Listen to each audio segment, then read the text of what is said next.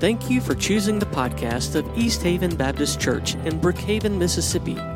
For more information on the ministries of East Haven and to access videos and sermon notes from our services, visit www.easthaven.net. We have no hand-signed memorabilia of Jesus. We don't have his autograph on anything. We don't have a T-shirt with Jesus' autograph on it. We don't have a fan poster or anything that Jesus made that has his signature on it. We don't have any letters where Jesus wrote in ink his signature. We don't have that. But we do have his autograph seen all over creation. And so we have to understand that as we approach this idea of who Jesus is and how he has revealed himself to us. We find in the book of John, if you all the way toward the end of the book of John, in John chapter 20, we have John writing these words, and John is giving the reason for his gospel at the end of his gospel rather than at the beginning.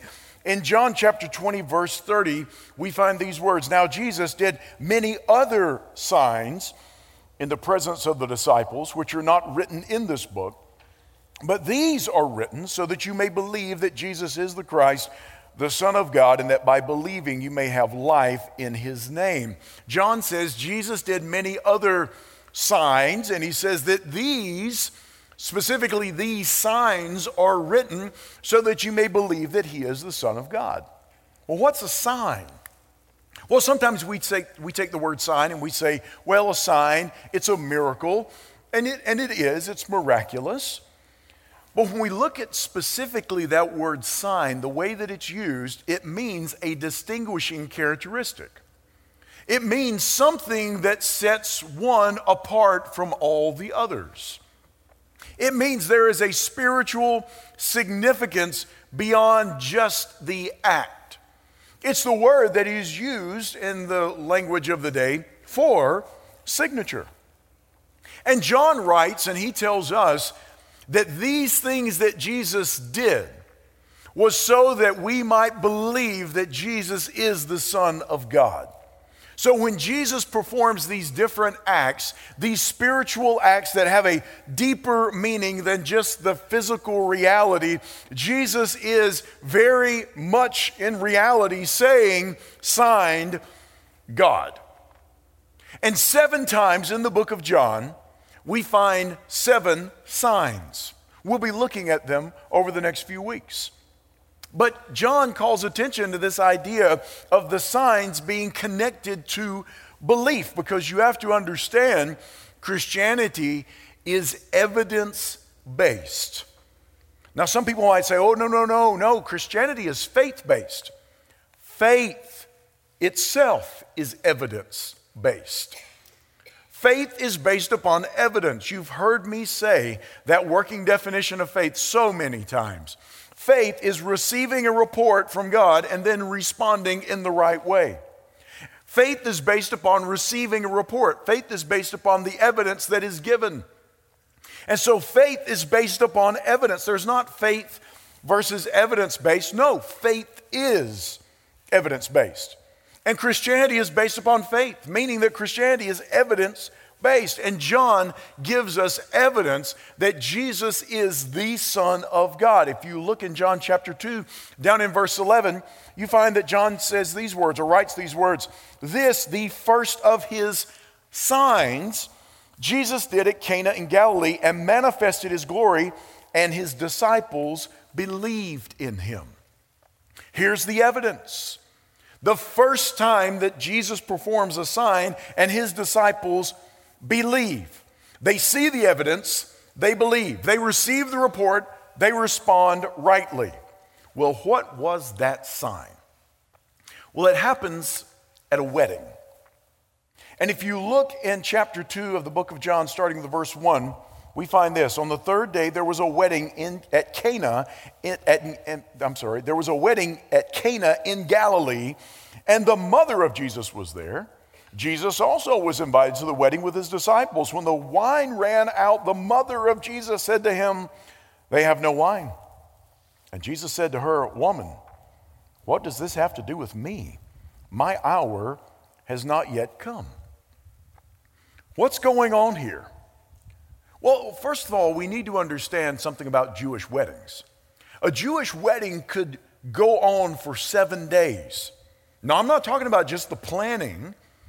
I'm talking about you would plan it far in advance, but the wedding itself, and I know some of you, you can think back to your own wedding planning. Some of you are maybe in the middle of wedding planning right now, and there's so many things to think about. And that's just for one day. That's just for an afternoon or for a span of time. Imagine planning for a 7-day festival. Some of you are already sweating thinking about that. 7 days. So the wedding could go on for 7 days. And they run out of wine, the Bible tells us. Big deal, they run out of wine, right? It's a very big deal. That was a social problem, a very big social problem, because the groom was expected to provide everything that was needed for all the guests for that extended amount of time. And so for a bride and a groom to run out of wine was to cause a grand social affair. People were going to talk. The next day's edition of the Cana Gazette, if you flipped over to the society page, it was going to highlight their wedding and mention, and they ran out of wine.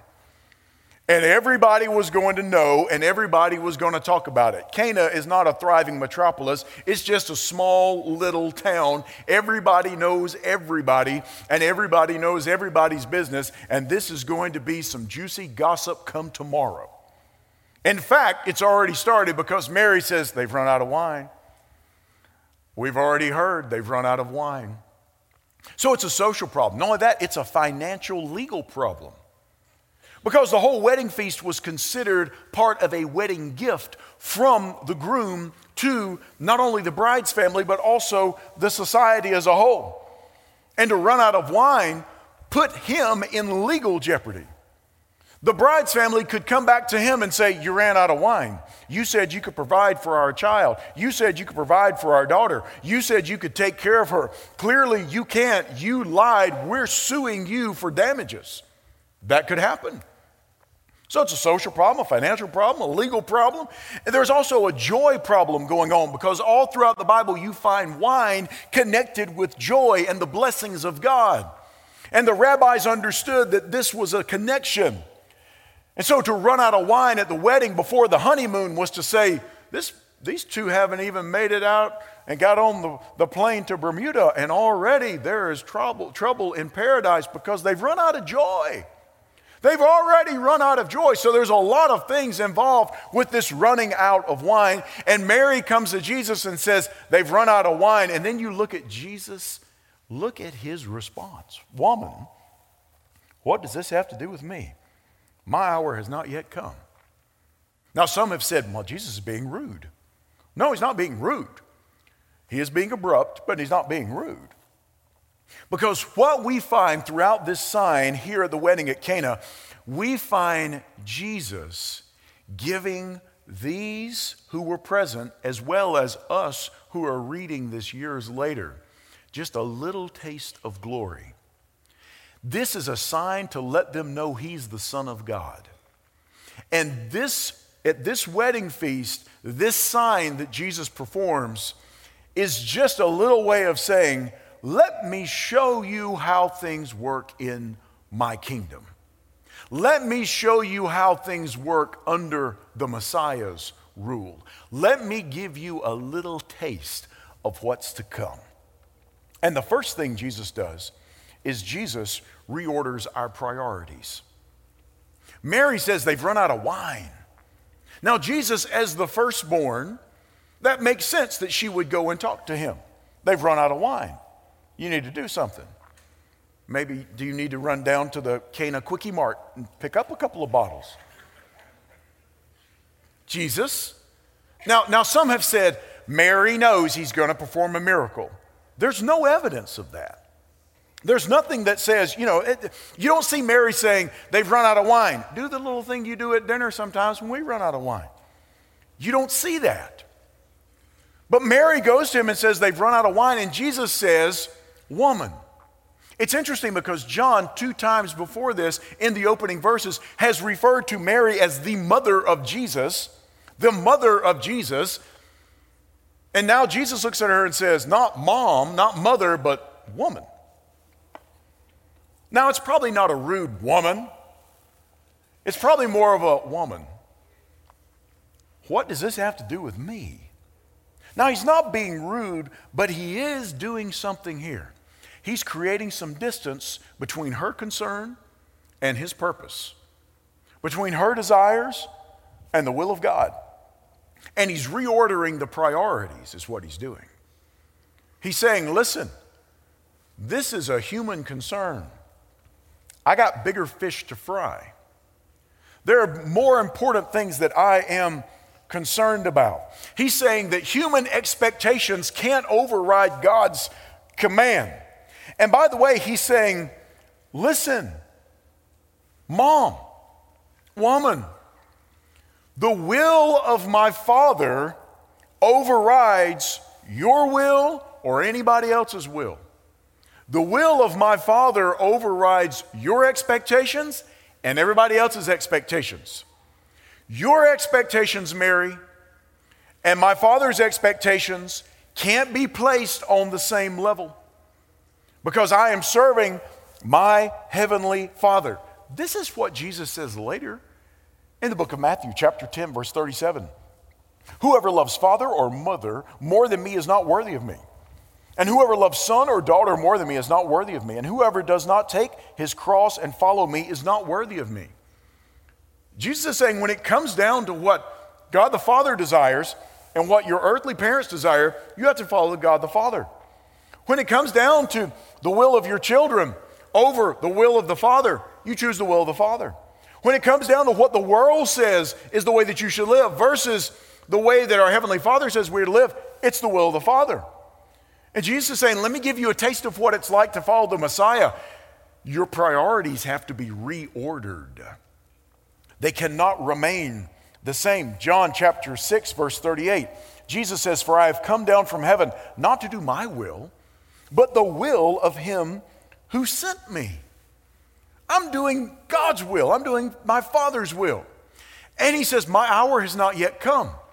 It's not yet time for me to step into the purpose and the plan of God and going to the cross yet. What does this have to do with me? I'm creating some distance here.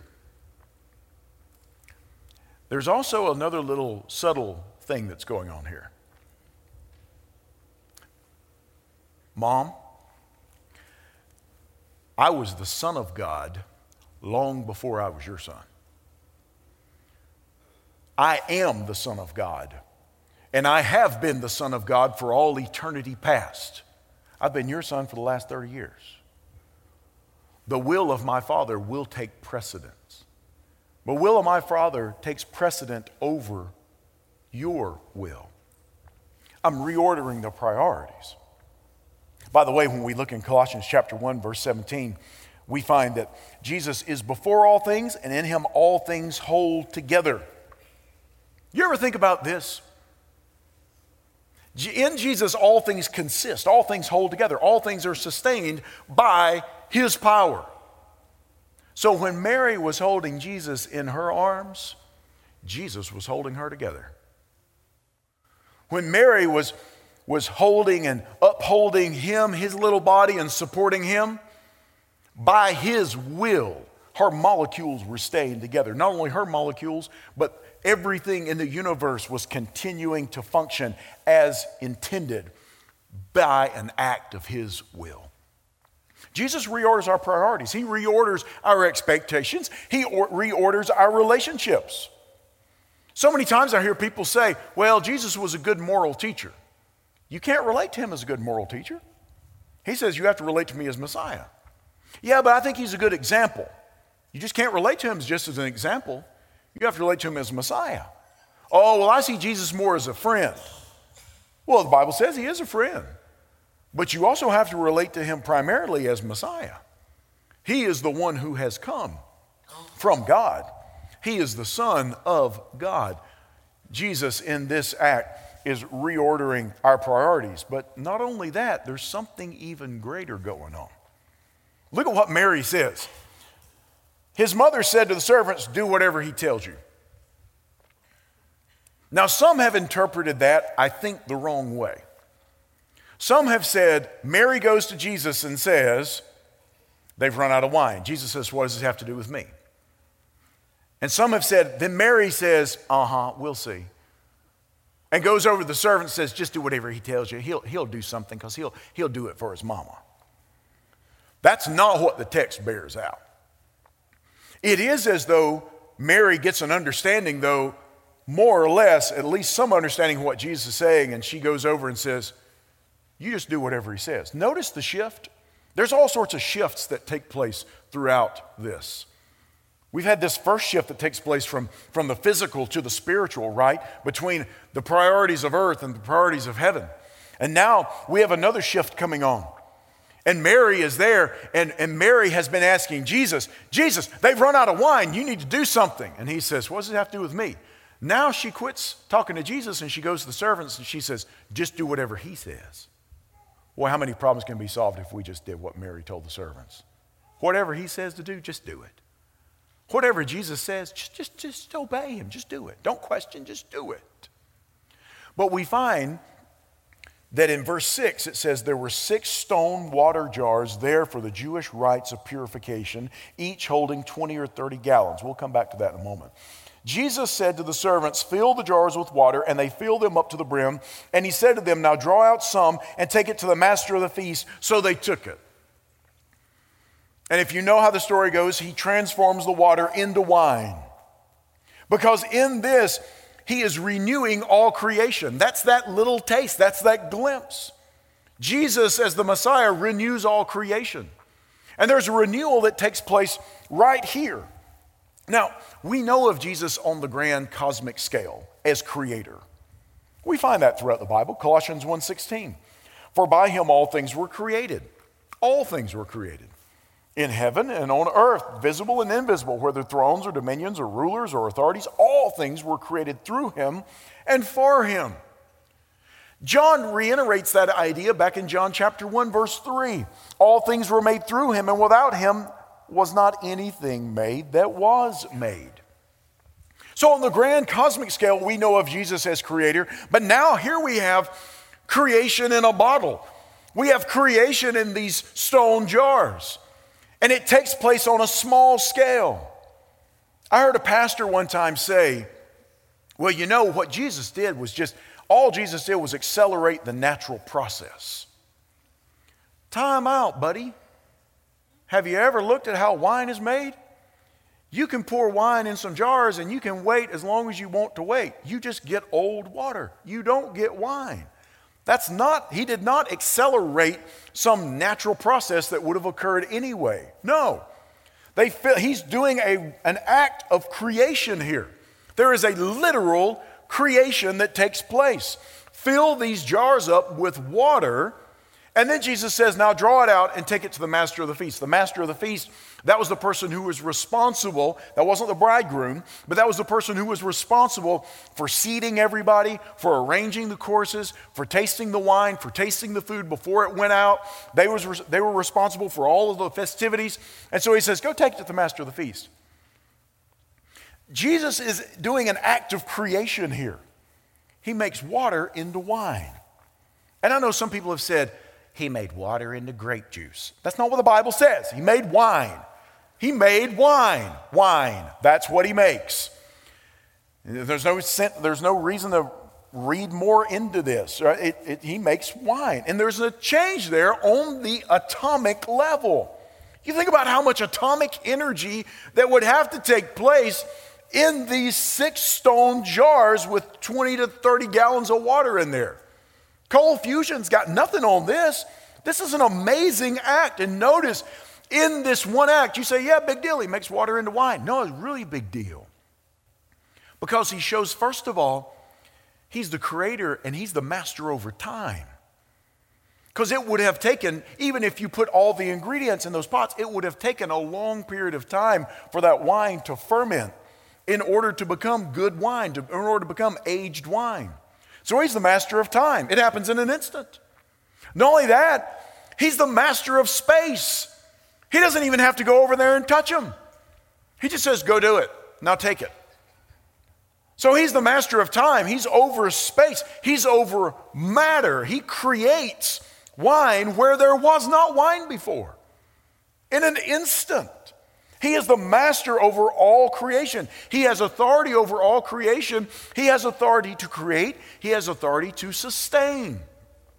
This idea comes up again. Psalm 104, verse 14. You cause the grass to grow for the livestock and plants for man to cultivate, that he may bring forth food from the earth, and wine to gladden the heart of man, oil to make his face shine, and bread to strengthen man's heart. You find God's word saying, you're the one who creates and gives us everything that we have. And Jesus also gives a little glimpse when he's with the disciples later on in his ministry, right before he faces the cross. Notice what he says in Matthew chapter 26, 29. I tell you, I will not drink again of this fruit of the wine until that day when I drink it new with you in my Father's kingdom. Jesus is saying there's going to come a time where everything's going to be made new. And in my Father's kingdom, all creation will be renewed.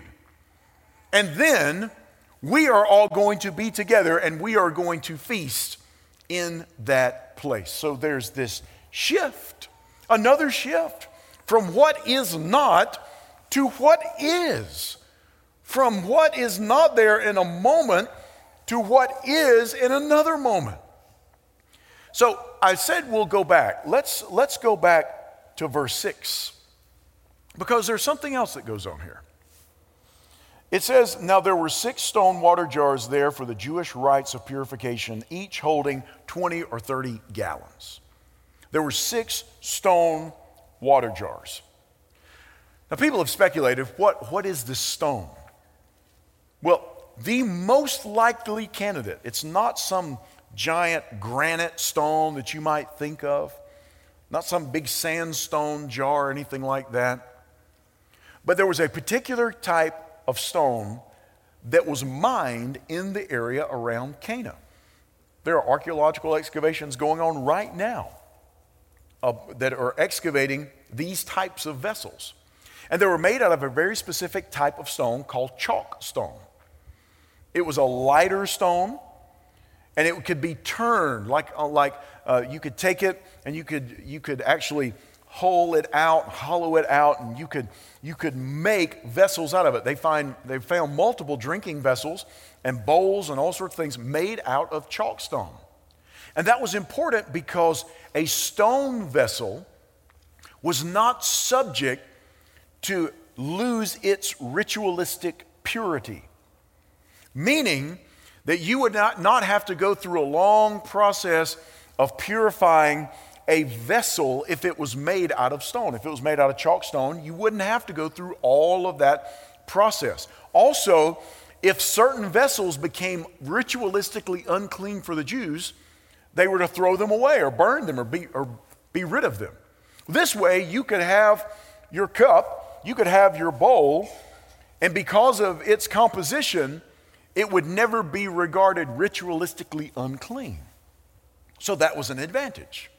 It was a big advantage whenever you were doing something like washing your hands and washing your feet, because the Jews would not just wash their hands before meal, they would wash their feet before meals. And not only that, in many cases, they would wash their hands and feet after a meal as well. Notice we find reference about this in Mark chapter 7. Mark 7, verse 1.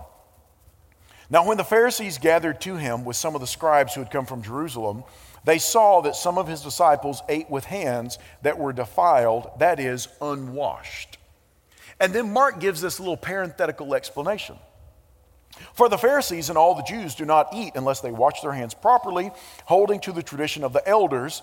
And when they come from the marketplace, they do not eat unless they wash. And there are many other traditions they observe, such as the washing of cups and pots and copper vessels and dining couches.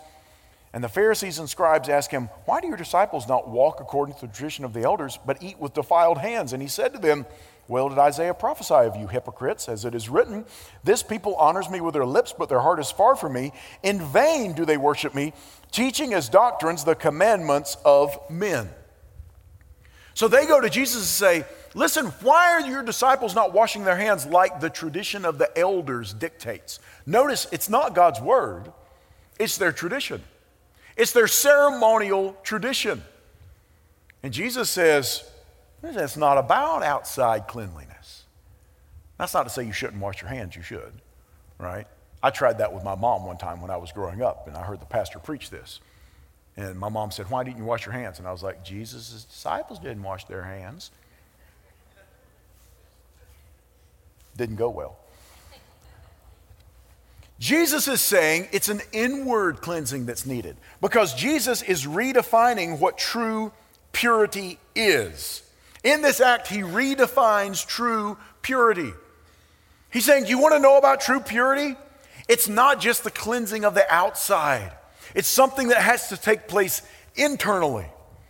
And notice he's using these water pots. You have to think somewhere, maybe in the back of his mind, Jesus is thinking, I'm going to take these pots they used to wash their hands, and I'm going to make wine, and then they're going to drink it. I mean, you have to think that, right? Because then they take the wine to the master of the feast, but they don't tell him where they got it. Now, that's not saying that we don't know how much water was already in those jars. We don't know if the water was dirty. We don't know any of that, okay? We don't know. But we do know that because those jars would still be ritualistically clean because they're made out of stone, you could take things out of them and drink them without having to clean them up first. So were they empty before? We don't know. But whatever the case, Jesus says, I'm going to redefine true purity here. All this external washing according to the tradition, not according to God's word, but all this particular washing in a certain way according to tradition, I'm going to let you know it's not about that. It's not about what goes on the outside. Dip it out and take it to them and let them drink it. It's about what happens on the inside. It's about something that is transformed from the inside out. This is what he says in Mark chapter 7, verse 14. He called the people to him again and said to them, "Hear me, all of you, and understand there is nothing outside a person that by going into him can defile him, but the things that come out of a person are what defile him." It's an inward problem. It's a sin problem. It's a sinful heart problem. It's something that you have inherited from Adam problem. It's something that has to be dealt with from the inside out. You can clean up on the outside, Jesus says. You can wash up on the outside. You can look all spick and span on the outside, but what's really of concern with God is what is going on at the heart level. We're redefining what true purity means. Jesus is saying it's not just a matter of being sanitized. You have to be sanctified. You have to be not just cleaned up, but you have to be transformed from the inside out. This is what he's saying. And by the way, he's also saying all these ceremonies are going to end when true purity comes. When true purity shows up, you won't even have need for these water pots anymore.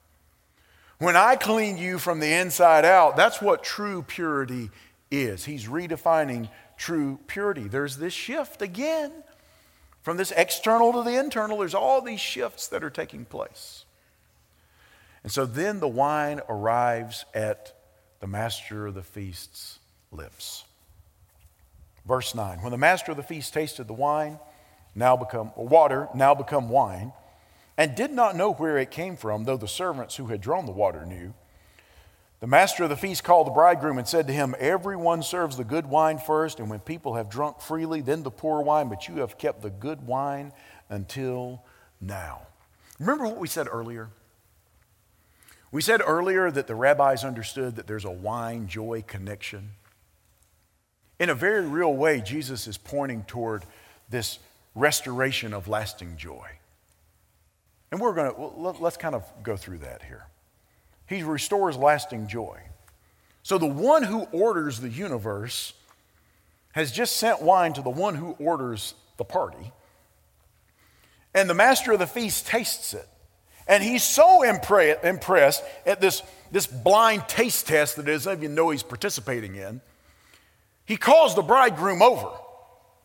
Son, let me tell you, been to a lot of weddings. I've officiated a lot of these weddings as the master of the feast. Things are usually done a certain way. Usually people bring out the good wine early on in the week. People start to drink the good wine. They're drinking the good wine. They're eating the good food. And then later on, as people have to leave, and later on, as the senses get dull, then you start bringing out the lesser quality stuff. That's what normally happens. You've reversed all of this. You've waited until the last to bring out the best, just like Messiah's kingdom. You've waited until the very end to bring us the best vintage that you had. I mean, you started us off with Thunderbird. You're ending us up with Screaming Eagle. There's something going on here. I've just never seen it done particularly this way. And this wine is a symbol of joy. It's pointing back toward the very same thing that we've been talking about. Because here's the other thing that you find throughout the Bible. A lack of wine also indicated a lack of the blessing of God, and thus a lack of joy.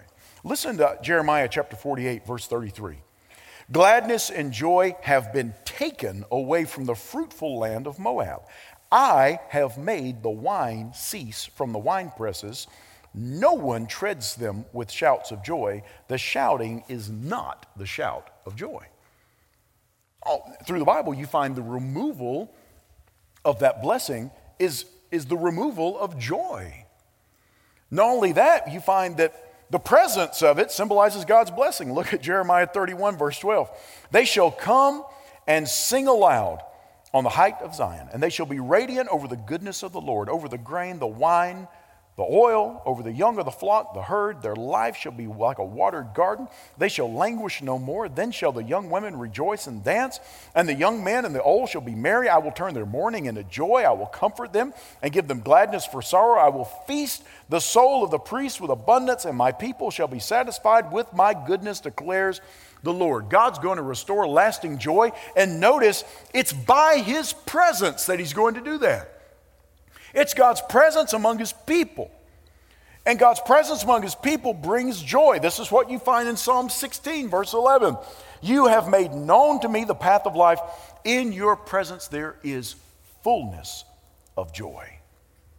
Jesus, that same idea, we also find Jesus says to abide in his words and let his words abide in us. And he says, and then in doing so, John 15:11, these things I have spoken to you that my joy may be in you and that your joy may be full. Just as those water vessels were filled to the brim, Jesus said, fill them to the brim. He is going to restore true joy one day, and we will be completely and totally filled with joy. In the Messianic kingdom, blessings are abundant. Joy is ever present. That's what we find throughout Scripture. Listen to this beautiful description. Isaiah 25, verse 6. This beautiful description of Messiah's kingdom. On this mountain, the Lord of hosts will make for all peoples a feast of rich food, a feast of well-aged wine, of rich food full of marrow, of aged wine, well refined. And he will swallow up on this mountain the covering that is cast over all peoples, the veil that is spread over all nations. He will swallow up death forever. And the Lord God will wipe away tears from all faces, and the reproach of his people he will take away from the earth. For the Lord has spoken. It will be said on that day, behold, this is our God. We have waited for him that he might save us. This is the Lord. We have waited for him. Let us be glad and rejoice in his salvation. There's going to be restoration of true joy.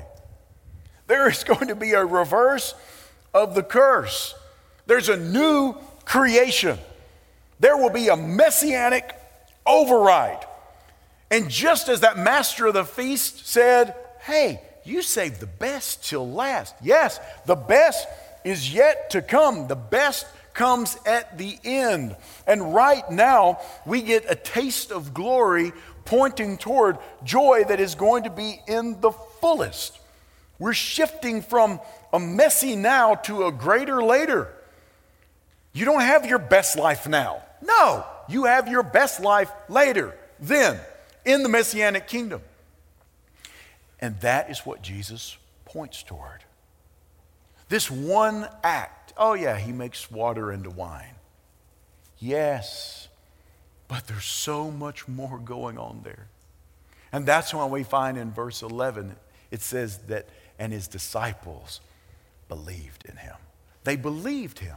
They believed in him. They believed in his name. They believed he was who he says he was. That's the Son of God. And all of this points toward another event. Another greater later out there on the future horizon. Because those who are followers of Christ, we're all going to be gathered to another wedding feast. We're all going to come together. If this little wedding feast was just a taste, a glimpse of the glory that is to come, well, what is that ultimate glory? Well, there will be an ultimate wedding feast. When Jesus, as the bridegroom, is united with his bride, that is the church, his people, his followers. What does that look like?